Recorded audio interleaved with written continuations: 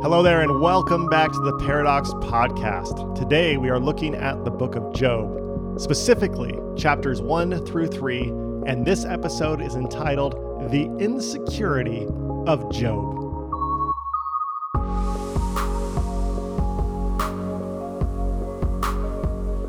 A reading from Job chapter 1. There was once a man in the land of Uz whose name was Job. That man was blameless and upright, one who feared God and turned away from evil. There were born to him 7 sons and 3 daughters. He had 7,000 sheep, 3,000 camels, 500 yoke of oxen, 500 donkeys, and very many servants, so that this man was the greatest of all the people of the East. His sons used to go and hold feasts in one another's houses in turn, and they would send an invite to their 3 sisters to eat and drink with them. And when the feast days had run their course, Job would send and sanctify them. And he would rise early in the morning and offer burnt offerings according to the number of them all. For Job said, "It may be that my children have sinned and cursed God in their hearts." This is what Job always did. So from the very beginning of this story, the author wants us to know that Job is a very religious man, and God has blessed Job accordingly. Job is so religious, so devout, that he offers sacrifices above and beyond what is prescribed by Scripture. He offers sacrifices just in case, on the offhand chance, one of his children has sinned, because Job is so blameless that we all know that he has not sinned. From that introduction, the narrator then shifts the scene from earth all the way up to heaven, and we read about a conversation between God and Satan that begins in verse 6. The author writes, "One day the heavenly beings came to present themselves before the Lord, and Satan also came among them. The Lord said to Satan, 'Where have you come from?'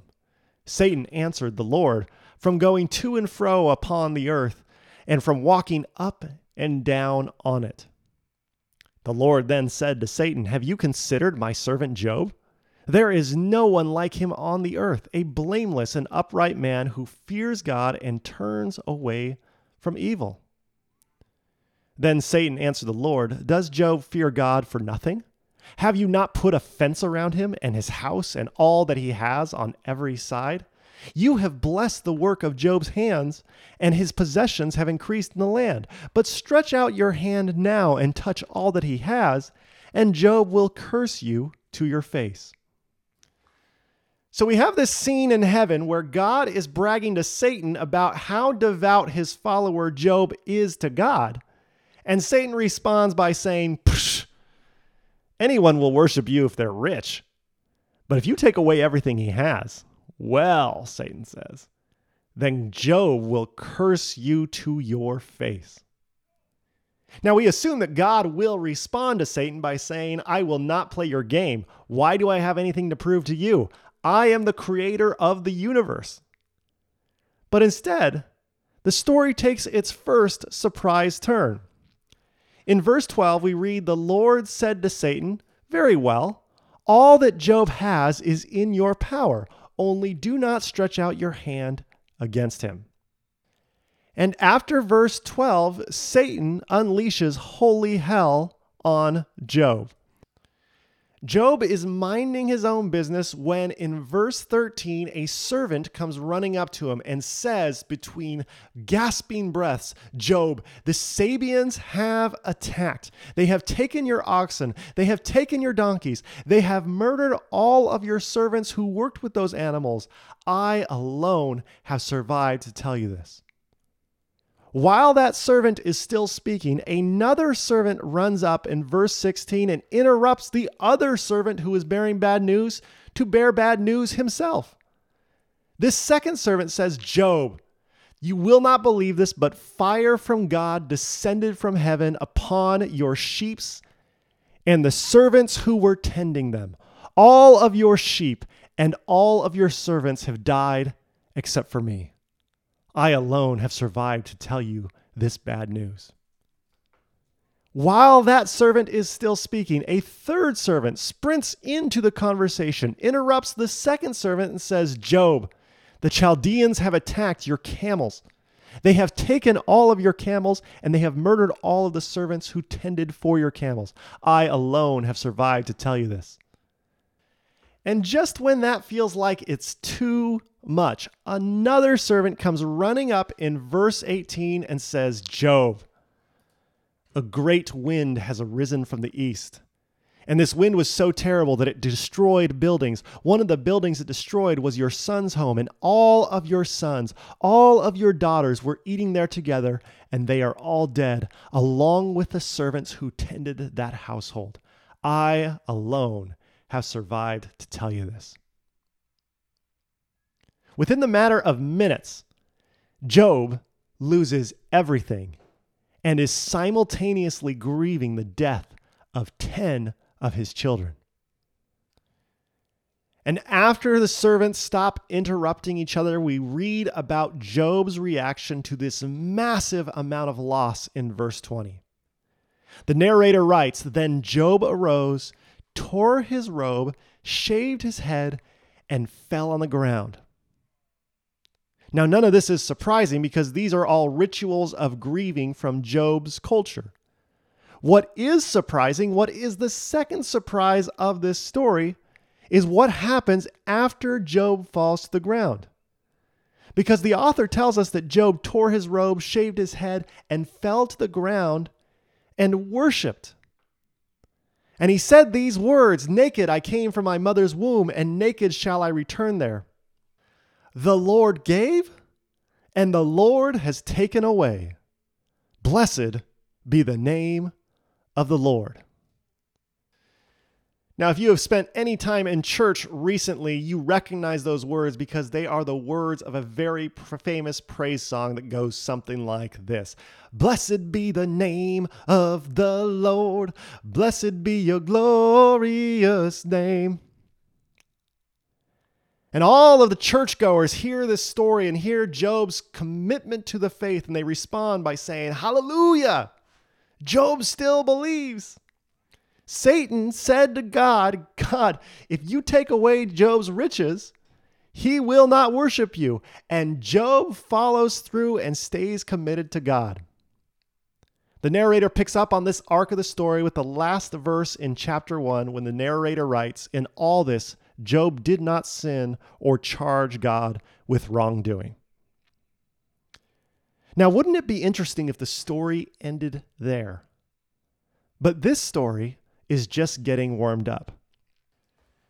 In chapter 2, we return to heaven for a very similar conversation that we experienced in chapter 1 between God and Satan. In fact, God prods Satan and asks him the question, "Have you considered my servant Job? He still persists in his integrity, although you incited me against him to destroy him for no reason." Now, these words of God are some rather interesting theology, because according to God in Job chapter 2, Satan manipulated God to do these things, and God is not the hero in this story so far, but Job is. Satan responds to these words by saying, "Skin for skin, all that people have they will give to save their lives. But stretch out your hand now and touch Job's bone and Job's flesh, and he will curse you to your face." Satan is essentially saying that Job is a selfish person, and Job will say whatever it takes to preserve Job's self. Now, we hope that God will say, "I will not inflict suffering on a human being to prove a point," but God does not say that in verse 6. Instead, God says to Satan, "Very well, Job is in your power. Only spare his life." We then read, "Satan inflicted loathsome sores on Job from the sole of his foot to the crown of his head. Job took a potsherd with which to scrape himself and sat among the ashes." And while Job is in pain, and while Job is experiencing a terrible illness and is writhing around in the dust, the dirt, and some translations say the dung, his wife approaches him in verse 9 and says, "Do you still persist in your integrity? Curse God and die." And Job responds to her with some misogynistic words by saying, "You speak as any foolish woman would speak. Shall we receive the good at the hand of God and not receive the bad?" The narrator then adds, in all this, Job did not sin with his lips. And churchgoers everywhere respond with the same word, "Hallelujah! Job has done this. He has taken another test upon himself and has passed the test. He has stayed faithful to God." But the story isn't over.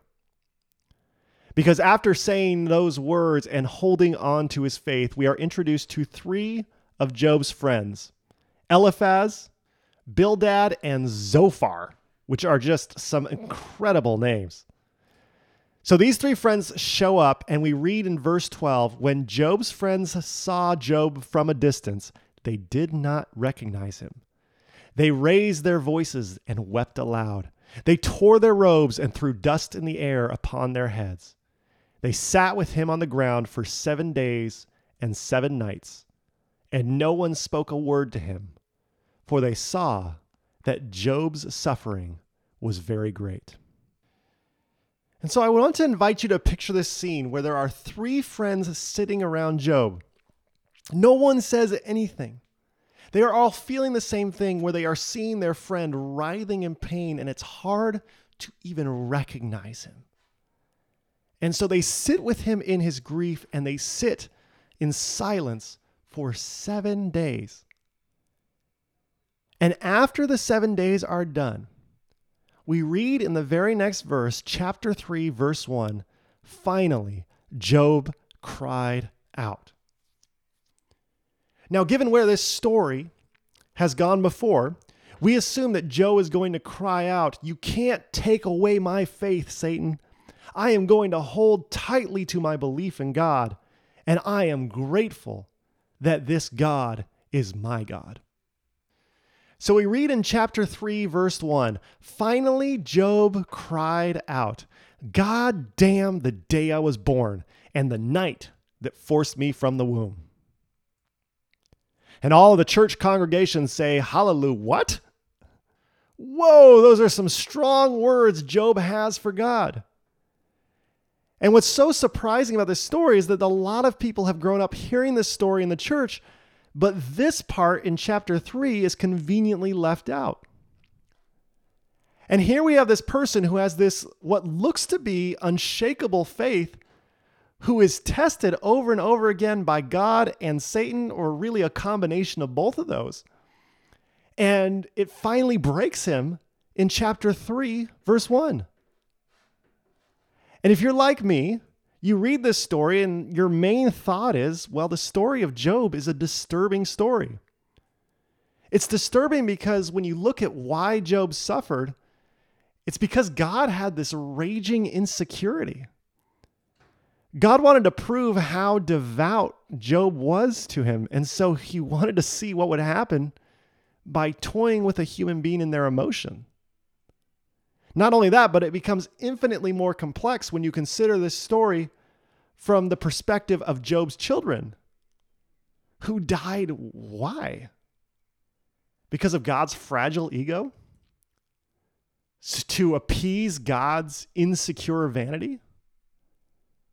The reason this story is so disturbing is because Job suffers because of God's insecurity. And Satan plays the role of God's insecurity in this story. And so we look at this disturbing story and we often dismiss it in 2020. And I will tell you that when I told people from Paradox, hey, we're doing a series in the book of Job right now, a lot of people responded by saying, are you sure that's the right book for this time, Craig? To which I responded, the book of Job, in my opinion, speaks to our current suffering more than any other book of the Bible right now. To explain why I think that is, we need to go back to the beginning. In Job chapter 1, verse 1, we read these words: "There was once a man in the land of Uz." Well, if you've spent some time with Paradox before, you know that immediately when we read those words, we feel like the author makes a point to tell us where the story is taking place, because that's part of the story. So we go to the maps and the archaeological records, searching for a place called Uz, and then a problem arises. We can't find Uz. We can't find a location for Uz. We don't know where Uz was or is. And the story begins with a place that is difficult to find. Not only that, but the problems compound when you look closely at Job chapter 1, verse 3. In that verse, we read he had 7,000 sheep, 3,000 camels, 500 yoke of oxen, 500 donkeys, and very many servants, so that this man was the greatest of all the people of the East. Now pay attention to that, because what the author wants us to know is that this was quite possibly the richest man on earth. And when you consider who the richest man on earth was during Job's day and age, we can assume that we could go to the archaeological record and find some reference to this man who has this massive amount of wealth. There's just one problem. We can't find a Job anywhere in the archaeological record. There's no reference to him from other sources. There's no estate that we can find. There's no trace of Job anywhere. And it casts doubt as to whether Job was actually as rich as the Bible claims that he was, or even if he existed at all. Which brings us back to verse 1 of this story, when the narrator says, "The man was blameless and upright, one who feared God and turned away from evil." This is rather stunning, because in the Hebrew Bible, there's not a lot of people who get a free pass from sin. And when you add the Christian Bible to the Hebrew Bible, there's still not a lot of people who get a free pass from sin. Jesus Christ, who Christians proclaim to be the Son of God, is the only person that Christians feel comfortable describing as blameless and upright. So the fact is, when you talk about how Job is blameless and upright, it causes problems because we can't find Job's sins. And all of these programs coalesce into the part of the story where the author starts telling us about what happens in heaven, to which I must say, stop. How on earth did the author witness the events that happened in heaven?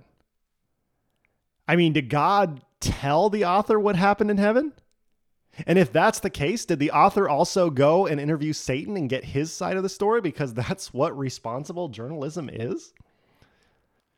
Now, I've heard other authors talk about how they received a dream, but when this author is reporting a conversation between God and Satan in heaven, it's a pretty big bridge to cross, right?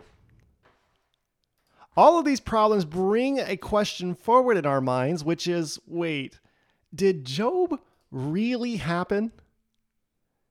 Is this story a historical event? Or is this story something else? And while I think that's a good question to ask, I think it's ultimately an irrelevant question when you look at the literary structure of the book of Job. Because when you read Job, the first chapter is written in prose. The second chapter is written in prose. And then things change dramatically in chapter 3, and all of a sudden the words are written in verse, and we read a poem about Job cursing the day he was born. Chapter 4 was also written in verse, and so was chapter 5, 6, 7, 8, 9. It goes all the way to chapter 41, and from chapter 3 to 41, it is all a poem written in verse. The book of Job then closes in chapter 42, which is primarily written in prose. If you are a percentage person, that means that 93% of the book of Job is a poem, and 7% is written in prose. And I don't know about you, but if somebody were to report a news story with a poem, I think I would respond by saying, I'm not sure this is the best format to get the facts straight, right? The same is true when we go the other way and we go to a poem and we start asking the question, Did this really happen? Take, for instance, one of the greatest poets in Western history, a man named William Shakespeare. In his romantic poem titled Venus and Adonis, this is a poem between two lovers. Venus says to her lover Adonis, "Graze on my lips, and if those hills be dry." Now, when we ask the poem, did this really happen? Did Venus want to plant sod on her lips so that Adonis could come and get nutritional sustenance by grazing off of her lips so that he could continue to live another day? Then we realize how ridiculous asking a poem, "Did this really happen?" actually is. Not only that, but when you look closer at this poem between Venus and Adonis, she then goes on to say, "Stray lower where the pleasant fountains lie." And it's pretty clear she's not talking about architectural water features, if you get what I'm saying. So in this book, 3 chapters are written in prose, 39 chapters are written in verse. And it's important for all of us to acknowledge that the book of Job is a poem. And when we know the prose better than we know the verse, then we have missed the point of what this poem is trying to tell us. The way I like to think about this book is from a film perspective. Now imagine that you are the director of this film or that the narrator is the director of this film. The way the narrator is telling us this story is it opens with this 8-minute prologue. And this prologue is like a propaganda piece where everything is super saturated, technicolor, everyone's really happy. Job is saying, "Blessed be the name of the Lord," and all of this suffering's happening and it just bounces off of him. Now, once that propaganda film ends, the curtain comes up and we see Job in pain, and it's gritty and grainy. And it's difficult to look at, but it's raw and it's real. And once that curtain is pulled up in chapter 3, the real film begins with Job's opening line, "God damn the day I was born and the night that forced me from the womb." And rather than letting that grittiness be exposed, the church usually hijacks the story here at this point and says, "Let us tell you the story of Job." Before all of this stuff begins, before all of this testing and all of this suffering, Job is extremely devout in his religion. And what happens is Job encounters all kinds of suffering, from death to financial hardship to fire to winds. And in the midst of that suffering, when Job is flat on his back, he has a choice to make. He can either give up on the faith and walk away toward the dark trenches of atheism, or Job can pick himself up by his bootstraps, dust himself off, and return to the faith to which he was wholeheartedly devoted before the story began. And when the church paints the story of Job this way, what the story is about is Job's return to the faith that he held at the beginning of the story.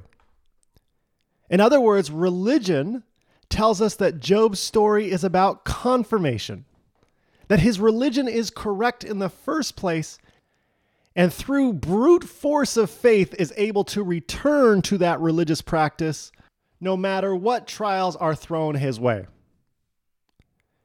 And if you've heard that story coming from the church before, I want you to know that story disturbs me too.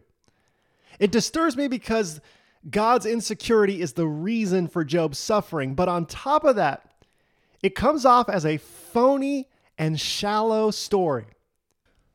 Because anyone who has suffered before knows that true suffering never allows us to return.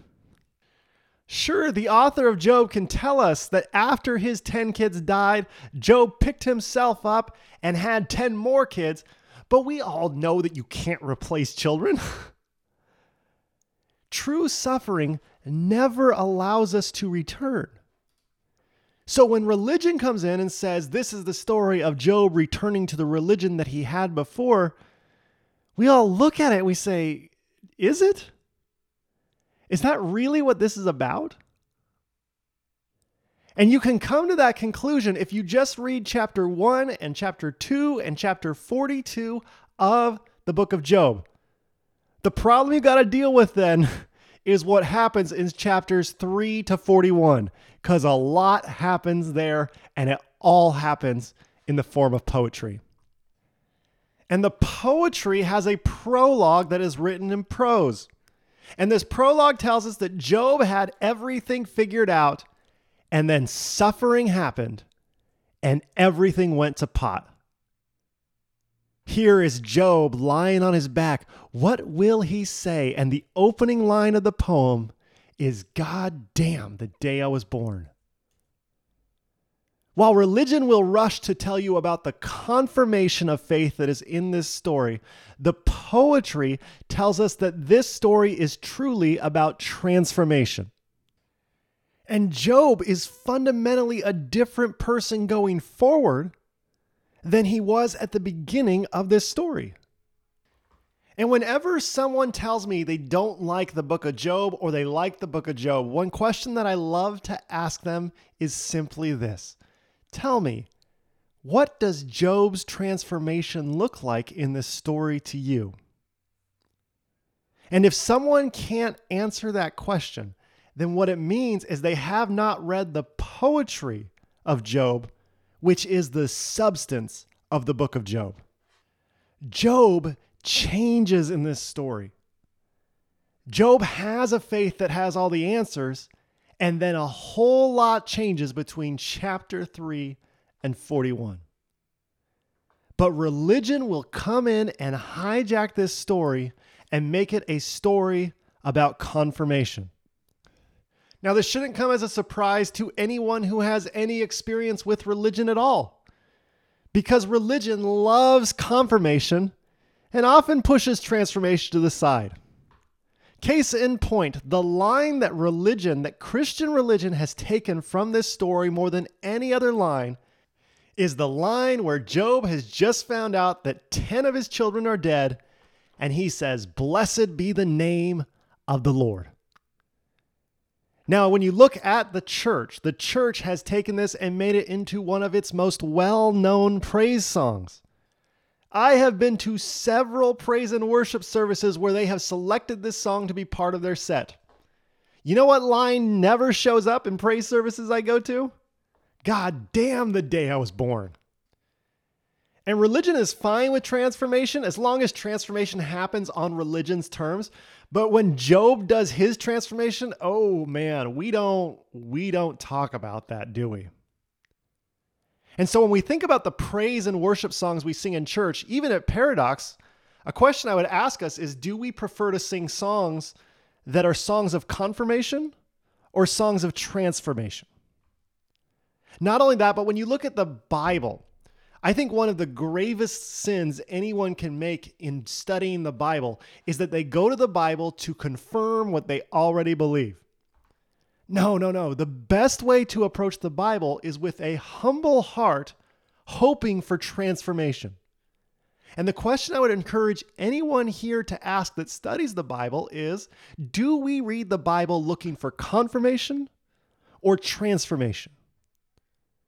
Now, religion will be quick to point out that we read the Bible for confirmation. And anytime you are struggling with a question, they will say, well, why don't you just read the Bible? And then you will see that you'll come to the same conclusions that we have come to as a religious organization.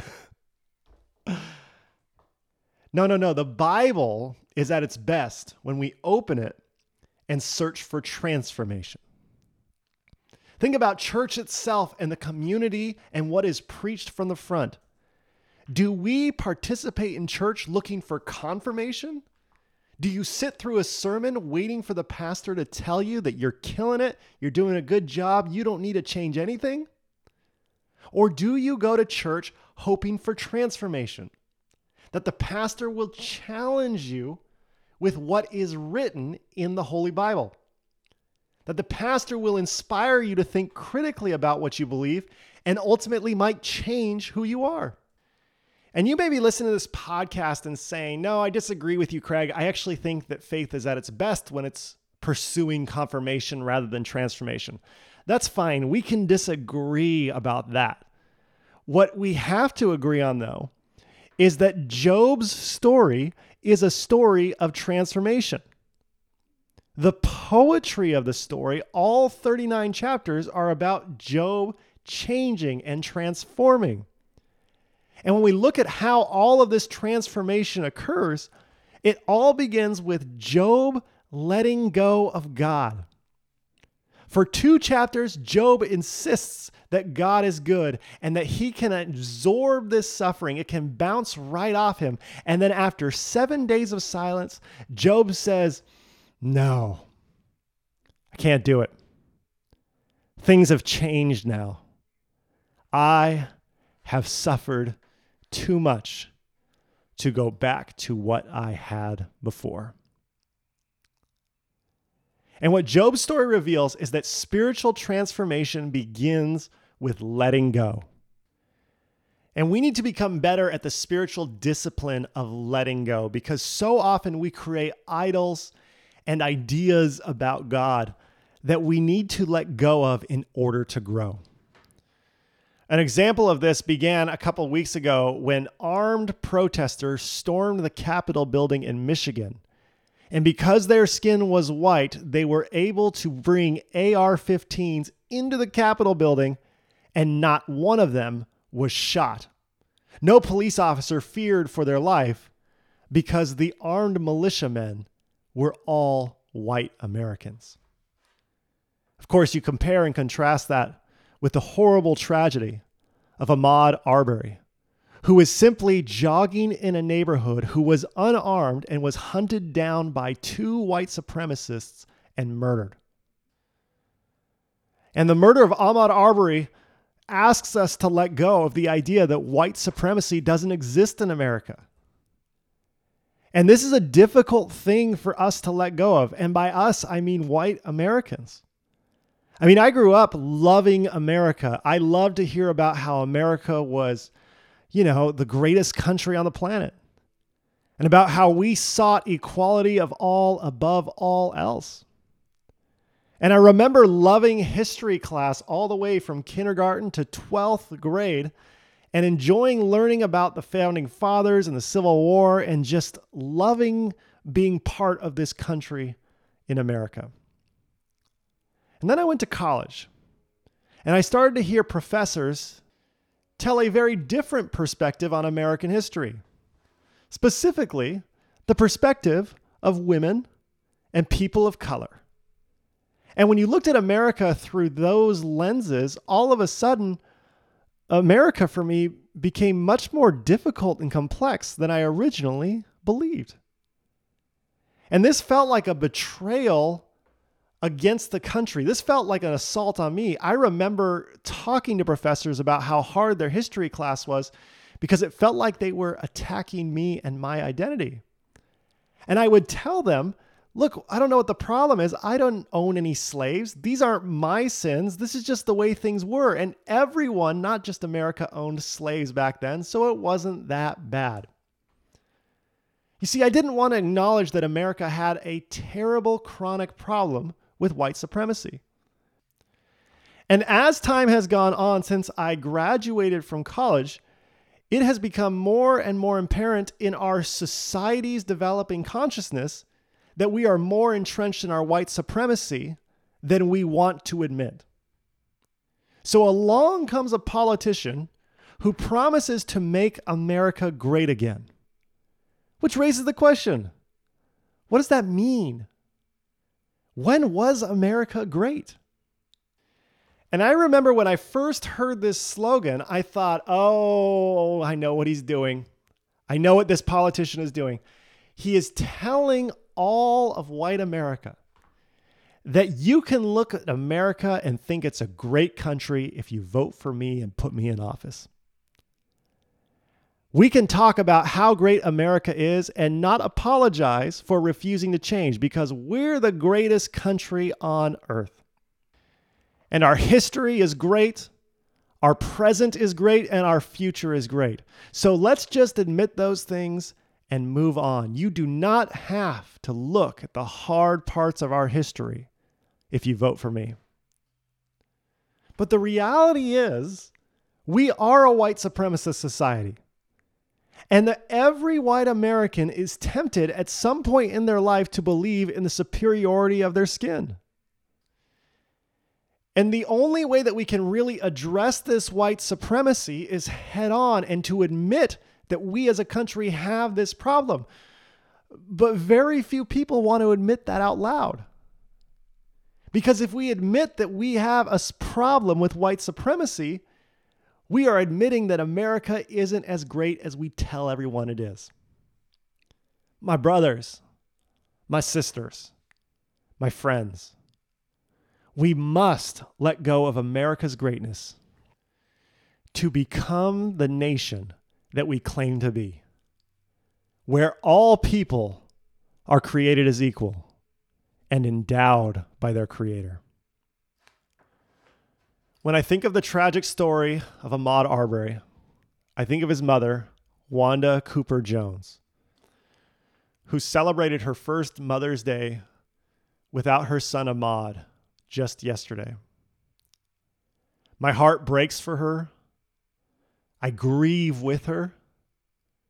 And my hope is that we as a community can do something about this and change the way we behave as a nation to end this racially motivated violence. And I am reminded that spiritual transformation begins with letting go. May we let go of America's greatness so that we might be able to mitigate the sin of white supremacy. May we let go of the temptation to believe that we are above temptation so that we can personally change and become more loving and more just.